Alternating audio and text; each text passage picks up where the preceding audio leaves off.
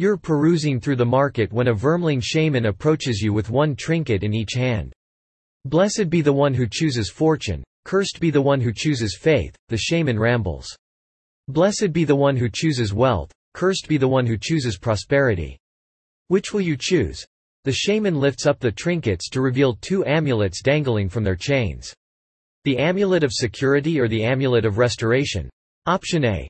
Choose the amulet of security. Option B. Choose the amulet of restoration.